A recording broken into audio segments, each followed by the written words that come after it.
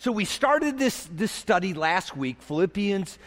We call it Gospel Impact. Because once you are in touch with the gospel, you understand that Jesus came as the Son of God, that he died for you, he paid the penalty for your sins. Man, it changes everything. It changes your identity. We looked at that last week in verse 1. You now have been bought. You belong to Jesus. You are a bondservant of his. He has you in the hollow of his hand. Secondly, you have been made a saint. You have been made holy. You have been set apart for his service. And now today in verse 2, man, I've been so blessed thinking about this. The idea of God's provision. It's a verse that, quite honestly, Paul opens a lot of his books. In fact, I think 7 of them with this same idea, grace and peace. But what a great. So let's pick it up, verse 1. We'll read it together. Paul and Timothy, bondservants of Christ Jesus, to all the saints in Christ Jesus who are in Philippi, including the overseers and the deacons, grace to you and peace from God our Father and from the Lord Jesus Christ. Now, when we think about grace, Paul's writing this letter. We talked about it last week. It's a very personal letter, a very familial letter. And you know, if you were to go and to pick up one of those rope holder letters and you were to write one of our missionaries, you would start with the introduction, "Dear so-and-so." And typically in our letters, you would say kind of a little bit of a blessing. "I hope you are doing well," or something like that to get that off. And that's how they would do letters there. But Paul actually changes the Greek word that they would typically used to the word charis, which means grace. Grace has the idea of favor, blessing. And of course, we know at the heart of it, it is a blessing. It's the favor of God that we don't deserve. So this idea that it is unmerited, it is undeserved, it just simply is a gift that God gives us, this idea of grace. Now, why does he talk about grace? Why does he start with it? And then why does he end with it? Because here's the funny thing about the book of Philippians. He starts with grace to you and peace from Lord Jesus Christ. The very last verse of this entire book is, "The grace of our Lord Jesus Christ be with you." Well, think of the circumstances. Paul himself was in the need of grace. I mean, he is under house arrest in Rome. He's not able to go out and to travel and to take the gospel like we know that was his heart and his passion to do. The people at Philippi, they were being persecuted for their faith. There was difficult times. They needed grace. So when Paul here in verse 2 says, "Grace to you," he is not talking what we would refer to as saving grace. What he's talking about here is living grace. Saving grace is Ephesians 2:8, "For by grace you have been saved." It's the idea that when we were dead in our transgressions and in our sins, when we had walked away from God, that God in his infinite grace sent Jesus, who lives this perfect life, then stands in our place, hangs in our place on the cross, pays our penalty so that we could be forgiven. He dies on the cross, he's risen from the dead, and now he offers eternal life to everyone who will come to him by faith. That is saving grace. But these people weren't in need of that because they were already saved. Remember verse 1. Bondservants, they're saints, they're holy. They've already experienced saving grace, but what they were in need of was living grace because the journey was tough. It was difficult. It was hard. As I was thinking about this, I couldn't help but think of Peter, who a little bit later in that first century was going to write some of the believers in Asia Minor, or was Turkey today, who were going through difficulties, and talked about living grace. He says, after you have suffered for a little while, life's tough. They were being persecuted. The God of all grace, who called you to his eternal glory in Christ, will himself perfect, confirm, strengthen, and establish you. You know, we almost have this idea sometimes that, okay, if I give my life to Christ, if I accept him as my Savior, then everything's going to be great. After that, like, you know, life is a bowl of cherries, all right? And for those of us who have done that, we made that decision to accept Christ, we realize that's not true. Life is still difficult. Life is still hard. But the great thing is now, because we belong to Jesus and we have touched his saving grace, we now have grace to face those difficulties. In fact, the writer of the book of Hebrews talks about this, that we have grace to fight difficult moments when they come into our life. And God will give us the strength to walk through. He will give us the wisdom to understand. Sometimes he gives us the faith just when we can't understand, just to continue to persevere. Sometimes he gives us the idea of how to use that in our lives to grow us into the image of Christ. It's all part of his grace. Writer of Hebrews puts it like this: therefore, let us draw near with confidence to the throne of where? Grace. So that we may receive mercy and find grace to help in the time of need. In those moments when life gets tough. Folks, I don't know what you're going through today. You know, we all come in, we put the smiles on, but I know some of you are going through some difficult stuff. Some of you are facing some physical things. Some of you are facing some relational issues. Some of you are facing some financial stuff. Life is tough. But if you know Jesus, what I want you to understand is that there is grace for the moment. It's available to you. Now, let me mention this. In my experience, as I've walked with the Lord, I don't think that God gives us grace ahead of time. It's just always in the moment. And that's tough in this life because we live in a world where we are driven by emotion. You know, our culture right now, it's all about emotion. I mean, emotion basically speaks truth. If you feel something, then it's truth, or at least truth to you. I think it's why our political system is so polarized, because it's not anymore about arguments. It's no more about trying to figure out the best path. It's just we know whatever side can gender the most emotion kind of win the argument. And so this emotion, so for us who live in this culture, it's really easy for us at times to what I would call future tripping. Do you know what I mean by future tripping? And that is that we can take ourselves out into the future to a possible scenario, a possible thing that will happen, and we begin to deal with it emotionally. And when that happens, you know, and again, it may or may not happen, who knows, but what that brings in our heart for most of us is anxiety. It brings worry. And we live in a culture of anxiety and worry. And most of it isn't about what's happening today, it's about what's happening or what might possibly happen in the future. And God doesn't give us grace for that. And I found that out. I've shared my story with you a number of times, but it just, to me, it ties back into this. So I grew up in a home where my dad had, his first wife died of cancer early in their marriage. And so as I grew up and I knew about that, and you thought, man, what would it be like to lose someone you love?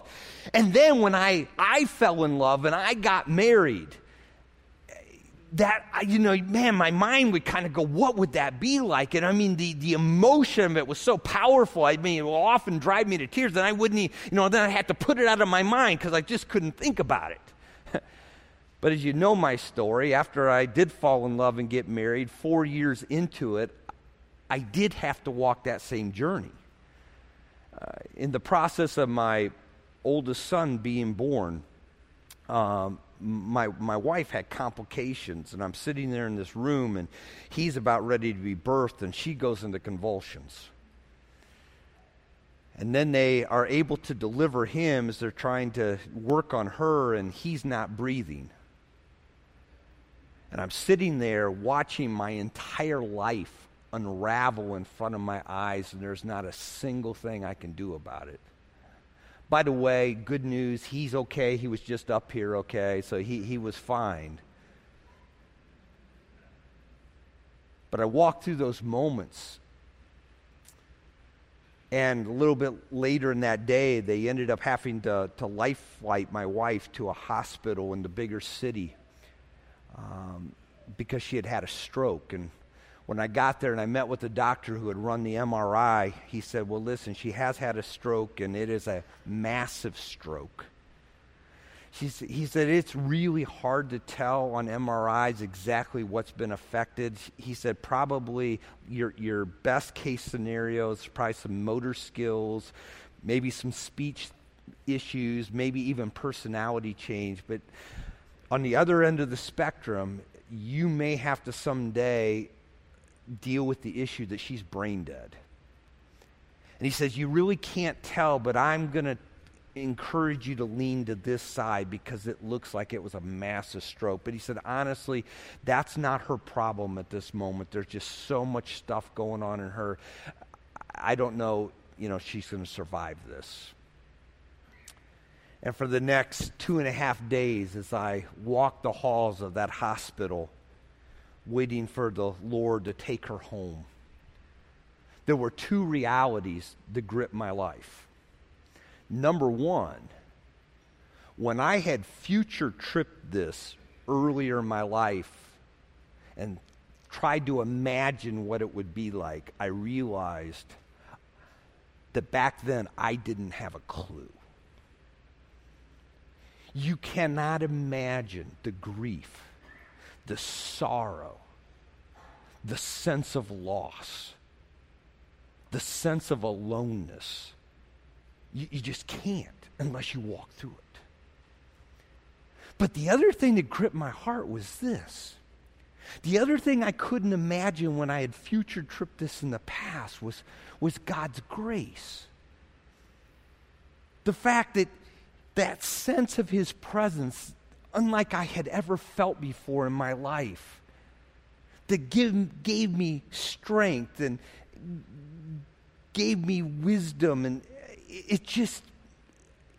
it was the whisper in my ear, and I never heard the audible voice of God, but I knew it was the Holy Spirit as I sat there and I held her hand. And to be honest with you, with everything that had gone on, you could have gone into this hospital ICU unit looking for her, and you wouldn't have recognized her because she just everything that happened, her body was so distorted. And as I sat there holding her hand, the whisper of the Holy Spirit in my heart is, Steve, you know how much you love her, but you got to understand, as much as you love her, I love her even more.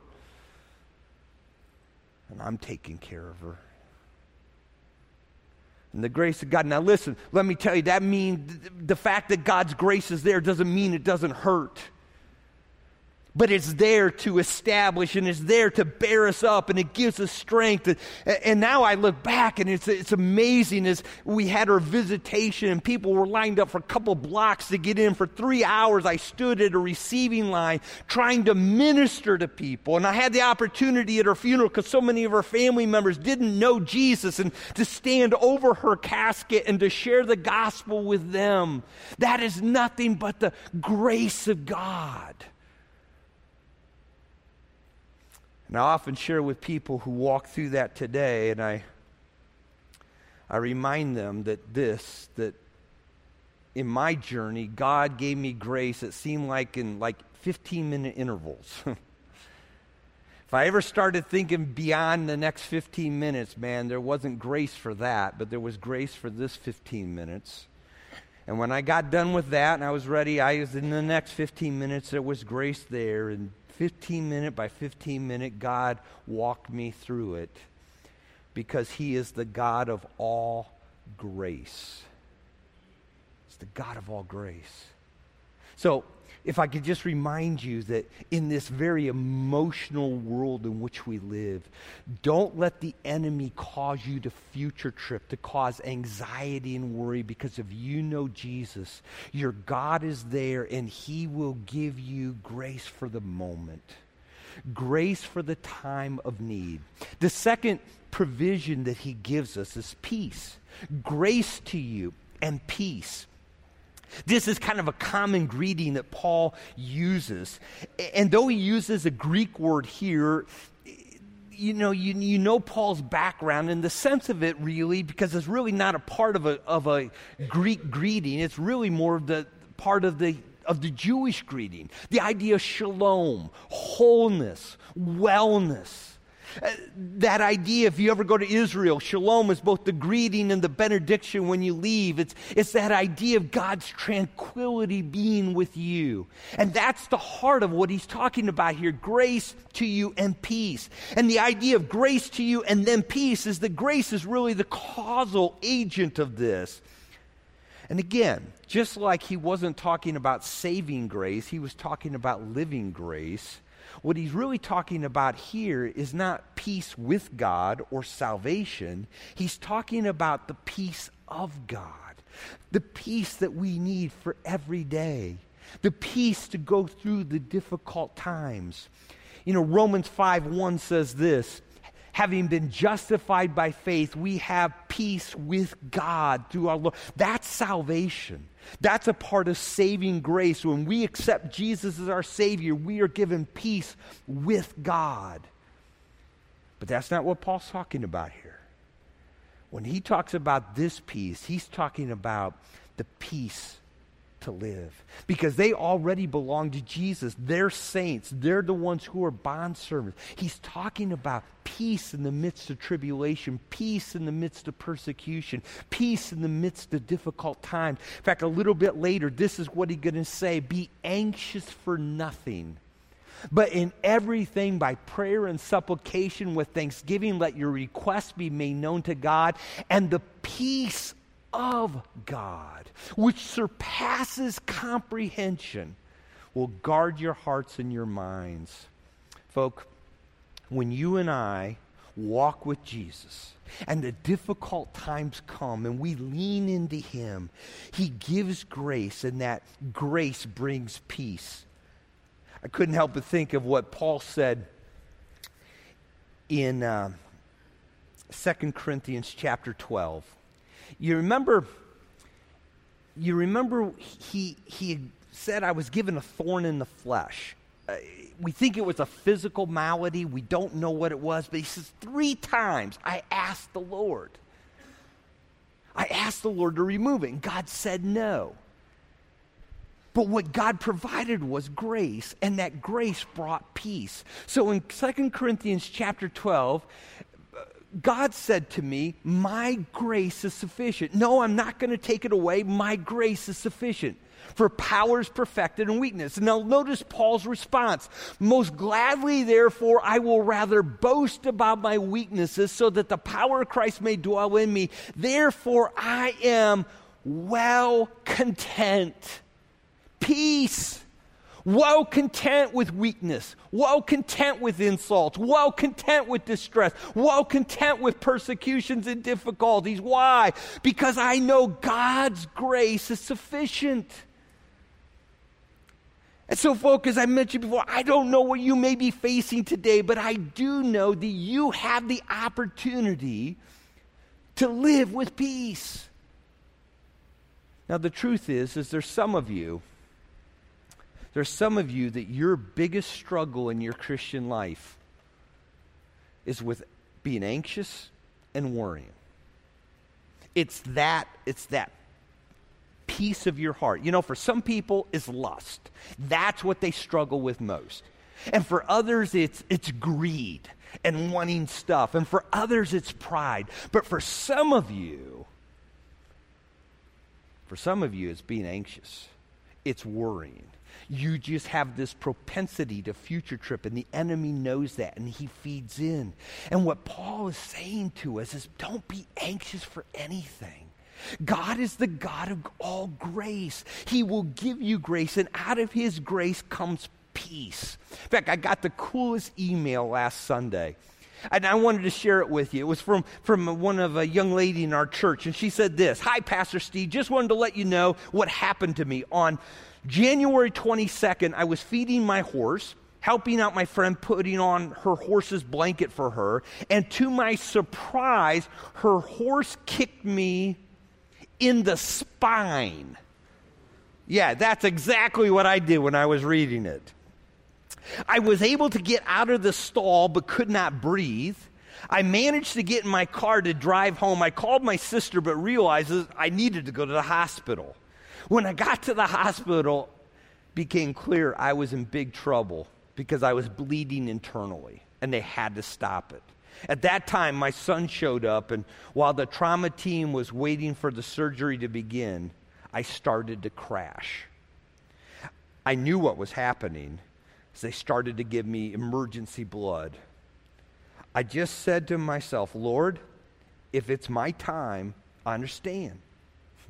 I was calm and could just feel God there.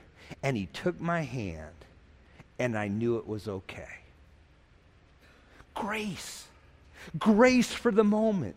God's presence in that moment. And what does it bring? It brings peace. If you know Jesus, can live in peace. Because whatever tomorrow holds, God's going to be there with you. In fact, the beauty of this passage is really found in that last phrase. From God the Father and the Lord Jesus Christ. So, what does he provide? He provides peace. He provides grace, which brings peace. But the big piece of this is the source. The source is God the Father and the Lord Jesus Christ. It comes from him. He's the source. And because he's the source, guess what? He is infinite. Right? So whatever you're going through today, whatever difficulty is his child, because he is the infinite God, he has the grace for you. Does he not? Can we not claim Paul's promise that his grace is sufficient? Yeah, because he's the source of it. In fact, there's two takeaways. Because God is the source, he has a big enough supply for whatever you're going to face. Now, folks, let's be honest. For most of us, the biggest need of grace that we're going to have, the biggest need for peace, is dying. Right? So let's talk real honest. As Christians, we're not afraid of death because we know we're going to go be with Jesus, right? Yeah. It's the dying part that gets us, right? Hey, to be with Jesus is going to be great. How we get there, that's the part that's a little scary. Well, let's think about the grace of Jesus. God's grace is that he will never leave us. He'll never forsake us. He'll walk us all the way home. Do you remember Psalm 23? For even though I walk through the valley of the shadow of death, I fear no evil. There is peace. Why? Because of his grace. Your rod and your staff, they comfort me. You are with me. It's his presence. It's his presence. He'll walk us all the way home.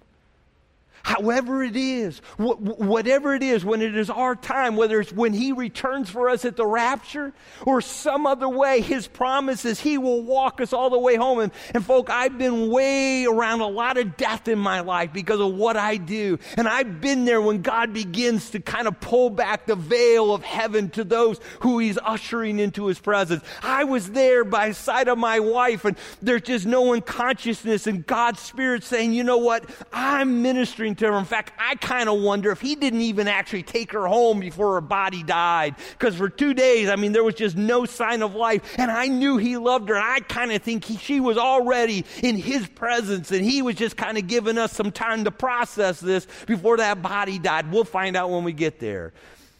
But I do know that his grace for his children is that he will walk us all the way home.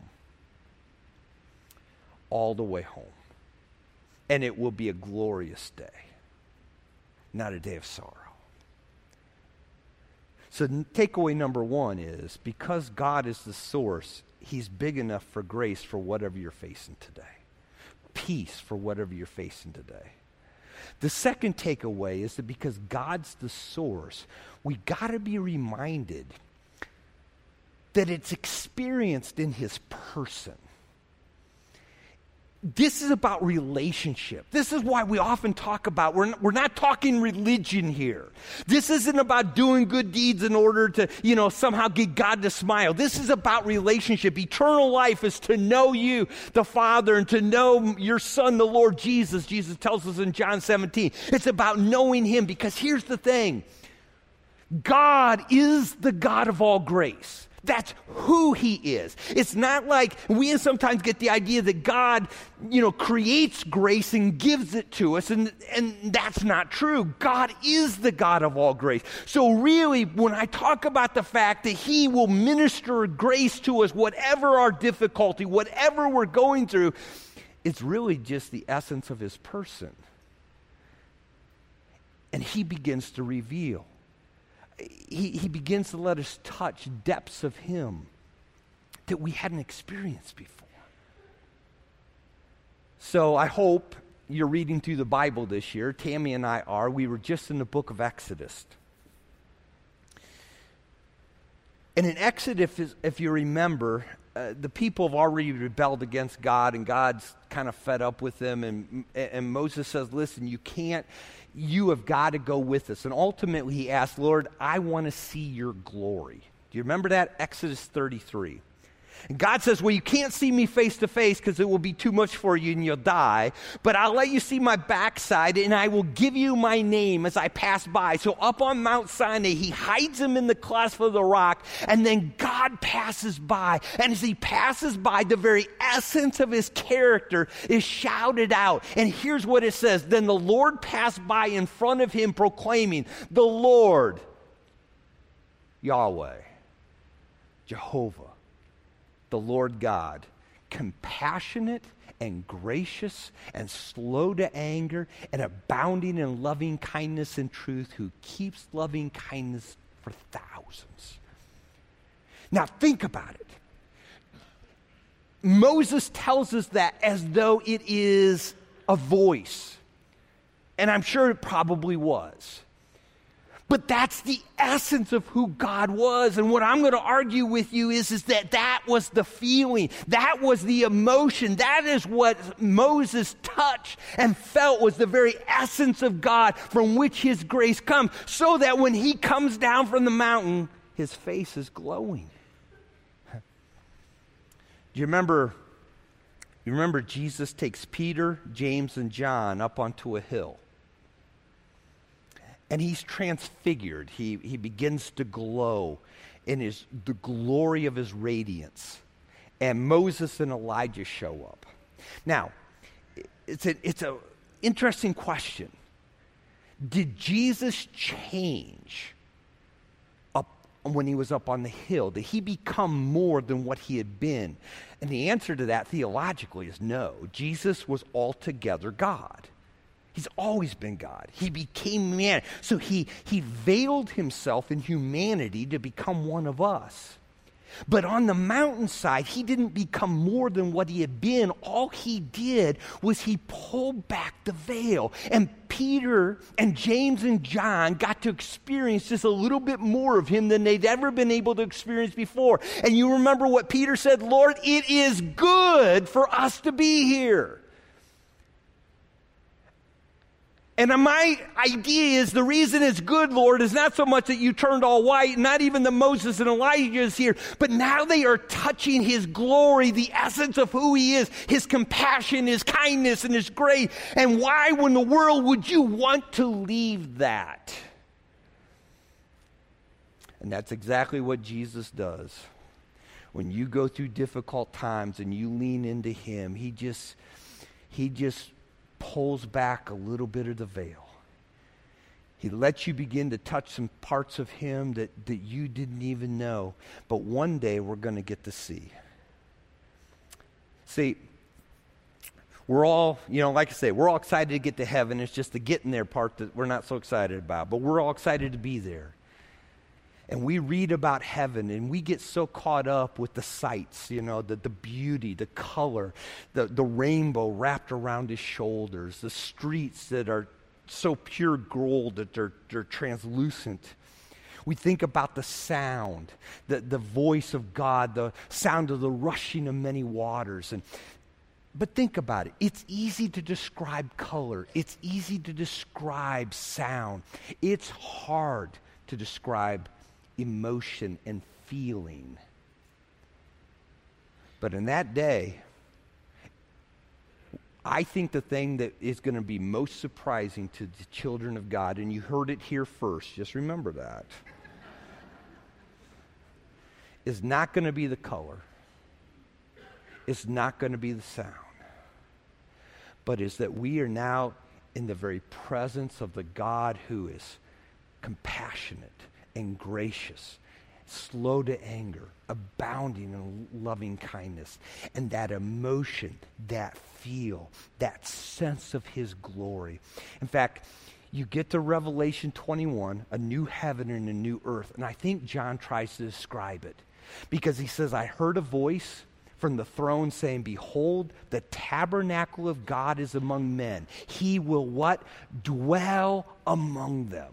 They will be his people, and God himself. What John is trying to remind us there is that it's going to be, we're going to be with God. And then what does he say? He'll wipe away every tear. Because in the presence of the one who is all compassion and gracious God, there is no sadness. There is no more mourning, no more crying, no more pain. We are going to dwell in the very presence of our God. And that God today, for his children, has the grace for whatever you need. If you will lean into him, instead of getting mad at God and turning and trying to figure it out on your own and going your way, if you will seek him, if you will turn to him, he will give you the grace that you need in the time of trouble. That's why the writer of Hebrews says we have boldness to approach the throne of grace. Because God will provide that grace.